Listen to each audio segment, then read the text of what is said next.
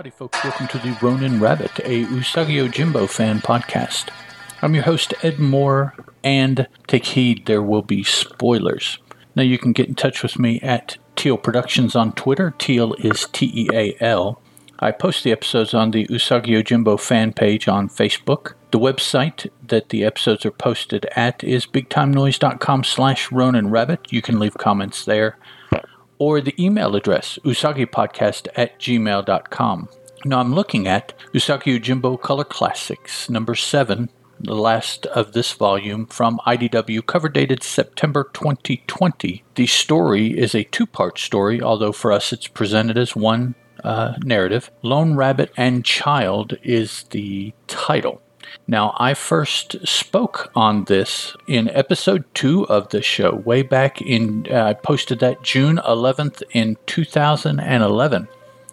Almost 10 and a half years ago, man. What a rather long journey we have been on so far, and we may be halfway through. Maybe. Now, if you want to find reprints of this, it originally appeared in Albedo Anthropomorphics, from Thoughts and Images, issues 3 and 4, dated April and July 1985. Those are the originals. Now, it has since been reprinted in the Usagi Yojimbo Summer Special 1, Classic Usagi Yojimbo number 1, the aforementioned Usagi Yojimbo Color Classics number 7 from IDW, the Usagi Yojimbo Book 1, the Ronin trade paperback, Usagi Yojimbo Origins Volume 1 trade paperback, which is from IDW, the Usagi Yojimbo Special Edition, which is a 2-volume hardcover set that was put out from Fantagraphics. So, any or all of those places, hopefully all of those places, since I'm looking at something that's supposed to be accurate, are where you can find reprints of this.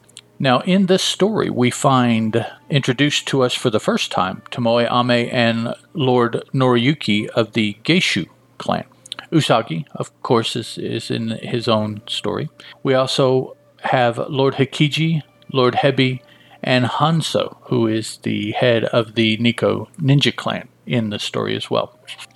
Now, this opens for us with an image of Tomoe Ame and Lord Noriyuki walking away from an attack, or several attacks actually, where retainers of Lord Noriyuki have been waylaid by people attempting to stop them on their journey. And slowly but surely, all of the retainers are killed except for Tomoe Ame. It is her job to take Lord Noriyuki to Edo to be officially recognized and become the leader of the Geishu clan.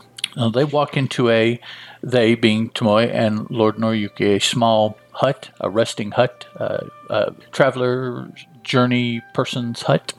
And Usagi, we see, is already here. He's sitting off to the side, his stuff stacked on the wall behind him, his shoes off, and a small dog there accompanying him, apparently guarding. Now, Tomoe is kind of on edge, so the very first thing she does in greeting is draw her sword and attempt to probably kill, more than likely behead, Usagi. He stops her with the patented clap maneuver, where they clap either side of the sword, and then he twists, wrestling her to the ground, although she does not relinquish. She does release the sword because of the torque on it there. I was kind of surprised at first that move didn't wrest the sword out of her hands, but it did, because here in another panel we see it lying on the floor. But Lord Noriyuki jumps up and explains quickly what is going on, at which point Tomoe apologizes, asks Usagi, to try to explain that he's not a foe, and he does so to their satisfaction. In the midst of their discussion, though, we see a gathering of ne'er-do-wells, about 5, 6, 8 of them, outside, demanding that the boy be sent out because they want to kill the boy, and thus the belongings of the Geishu clan will be divided amongst other clans. Usagi, here with a kind of a patented move, but kind of a cool-looking thing. We see him in profile as he's talking to Tomoe Ame. He holds out his hand to silence her, and his other hand thumbs the sword slightly out of the scabbard, his katana. So he steps outside, identifies himself, asks who they are. They tell him to, basically kiss off. A fight ensues. Before Tomoe can come out, Usagi has dispatched all of them. Usagi decides that he will travel with them, seeing that obviously now he realizes they need help. They come to an inn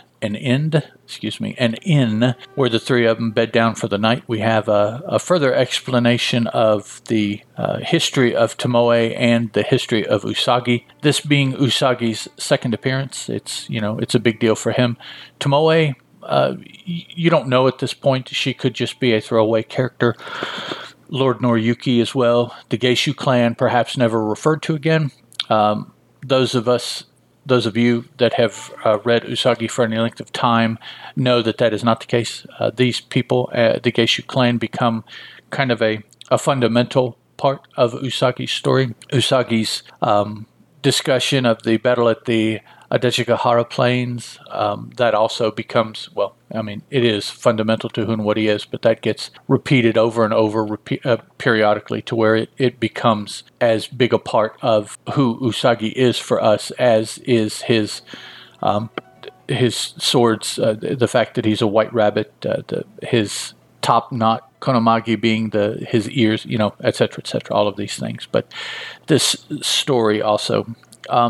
I do notice that the Tokage here look less friendly and more kind of scary-like in several instances. They get kind of smoothed out, rounded out as Mr. Sakai continues to draw them. But our three, protagonists would be the best word for it, are journeying, four if you count the little puppy, are journeying trying to make the river, to cross the river or cross a portion of ocean. River. Trying to cross the river. Well, just as they're getting to the river crossing, they're waylaid again. 2, 4, 6, 8 more thugs. Usagi stands in between, tells Tomoe to take Lord Noriyuki on, and he will hold them off, which he does. But also, we find out that the ferryman is not a ferryman, but is another thug who is pretending to be. And so when Tomoe and Lord Noriyuki get near, he attacks them, sending Tomoe into the river to be washed away. Just as he's bearing down on Lord Noriyuki, Usagi rushes in and visually, physically, literally separates the pig. Yeah, or the boar's head from his shoulders. Later on, we don't necessarily see this level of graphicness from Usagi. Not that it bothers me. I mean, either way. I understand the period, and using swords, you're going to kind of see things. So, doesn't matter to me. But I understand that the need later on down the road, perhaps, to soften some of the aspects of the life that Usagi's living to make it, a little bit more palatable to a wider spread of audience. Noriyuki and Usagi. Noriyuki wants to grab a boat and immediately set off after Tomoyame, but Usagi realizes that that's not going to work. What we'll do is we'll start walking the shores, and hopefully she will have washed ashore because the river's too swift. We won't catch up to her. It doesn't work like that. Ultimately, they do find her on shore, washed up. She's barely alive, barely breathing. Usagi says he can make her better than she was. He says he's going to invest 6 million yen in... No, I'm kidding. They start a fire, and Usagi nurses her as best he can, gives her some traveler medication, field dressing, whatever you want to call it. But he realizes that it's not going to be enough. So rather than continuing the journey to Edo, which is ultimately where they're wanting to go, I apologize if I didn't say that before now, but that is the journey from this traveler's lodge where they first met. They're on their way to Edo, and that's ultimately where they're trying to get. They stop at a small town named Narai, I believe, Narai, Narai, where Tomoe is administered to by more professional peoples. They're taking a rest. She wakes up, her last memory being the attack on the river, so as she wakes up, that's where she is. Noriyuki and Usagi talk her down from the edge, explain everything to her. Ultimately, Usagi decides, Tomoe isn't too keen on it, but she realizes that he is correct in his assessment that she needs to stay here and rest, but it's too dangerous for Usagi and Noriyuki to just stay there and rest as well. So they're going to proceed on while she rests here in this village, in this inn that Usagi set up for her. On the way out of town, we see an Easter egg here, or actually it's not necessarily an Easter egg. It's more like, kind of a poke in the eye as Usagi and Noriyuki are walking down the street, and they pass this dude with long hair and an orange tunic with a couple swords strapped to his back, a big broken bulbous nose on his face. Usagi thinks ugly barbarian, and this dude thinks stupid samurai. Those of you that are familiar, this is obviously Gru the Wanderer, or I guess I just should say Gru. Sergio Aragonés creation. Sergio and Stan have a relationship that goes back a little ways prior to this. Stan has worked with Sergio prior to starting his own comic book here in Usagi. So there's I guess that would be an homage. Moving on, they come to Usagi and Noriyuki come to a bridge where they are waylaid by several ninja. We find out that these are Nico ninja being led by Hanzo. Much sword fighting ensues here. We see a kusarigama used by one of the ninja.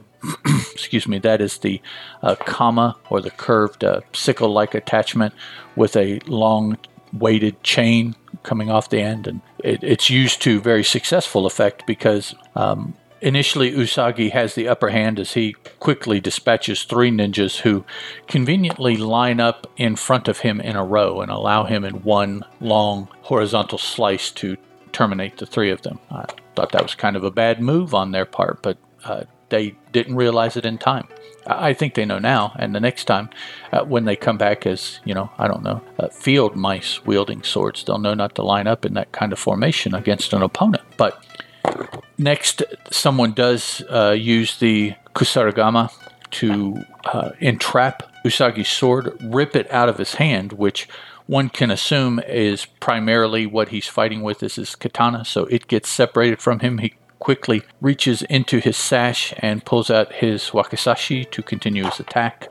Another ninja, or perhaps the same one, throws down that weapon, holding a sword in one hand. He reaches back like he's going to draw another sword from a scabbard that is strapped to his back, but instead it contains a powdery substance that is now the scabbard that it appears on his back is more than likely just a tube containing this powder, and he's holding it on his back. He's got it strapped horizontally, diagonally, He pulls the handle out of the bottom, which at this point is now filled with whatever the powder in the tube is, and he slings that on Usagi, which unfortunately looks like very, very similar anyways to a lot of the blood spatters that we see throughout the story as Usagi has been dispatching the ninja. So realistically, it's releasing with a chuff, probably some sort of pepper or something like that. But if you're reading quickly, it can look like the blood of his companions. He uses the blood of his companions to blind his adversary, but that's not actually what it is. So thus blinded, I'm sorry that I'm just thinking out loud as I'm flipping through this, talking to you guys about it. If that all seems kind of weird, sorry.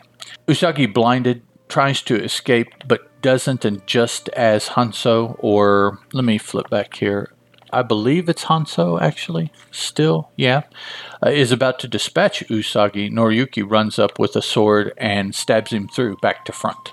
Some retainers do arrive on scene from Edo. They started looking for Noriyuki when he did not arrive on time, and so they have caught up, further protecting Usagi now that he is blind, but doesn't matter. He's dispatched the ninja, probably about 8 or 10 of them here on the bridge. Usagi and Noriyuki safely arrive at the Geishu mansion in Edo. A week later, Tomoe shows up inquiring of Noriyuki where Usagi has gone. Noriyuki indicates that he is gone, so she rides off immediately, which is kind of funny because, it's a week later. She's not going to run into him. But she rides off somewhere until it is night, and she's looking out over the landscape there, and she thinks to herself, "Thank you for my lord's life." Our last panel of this portion of the story, there's a 1-page epilogue of 5 panels here. But the final page of the story is, I think, probably a print that we have seen of Usagi standing right side of the panel, looking across the panel at a large full moon up in the sky. The ground is grown up a little bit where he is standing, and there are some flowers around him. So I think that's alluding perhaps to the fact that he is standing in a field of flowers, although only some are drawn.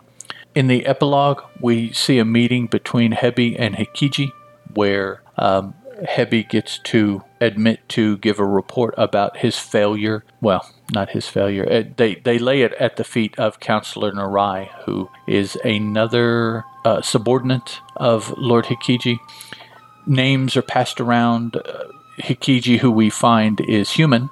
Hebi is a giant snake, for those of you that may not be familiar, although I believe I just spoke of Lord Hebi last episode, actually. A completely different story, but interestingly enough, he was in that too. Doesn't pop up all that often, but he does somewhat.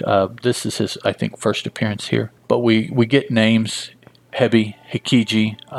Hikiji learns about Miyamoto Usagi by name, so that will turn out to be a name over the course of many, many stories that is kind of a thorn in his side, in Hebi's side, Hikiji's side. Well, Hebi's side too, actually.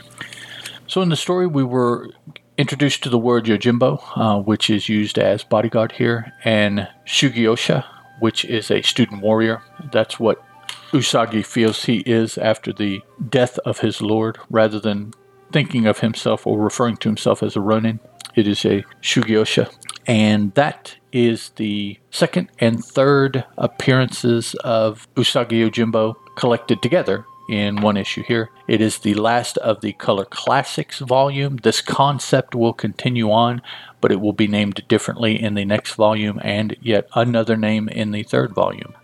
As I said, that's just kind of annoying because it makes keeping track of individual books and reprints and trades and things like that much more difficult. I think Color Classics would have been a good name because that tells you exactly what it is. It's Usagi Yojimbo in Color Classics, classic stories. You wouldn't necessarily know that it was starting at the beginning per se, throwing up the quotes here, but you'd get a much better idea of what this is rather than off the top of my head, I think the second volume just had kind of a generic name, and then the third volume takes the name of the story that it is writing. So you have, I just don't think marketing-wise that was very well chosen. I think that's everything that comes to mind for this book, guys. Next episode, I'm going to be talking about Usagi Volume 3, Issue 49 from Dark Horse Comics. So thanks a lot for hanging out with me for 20-25 minutes or so. I'll talk to you guys next. Then, however you want to put it. Ciao.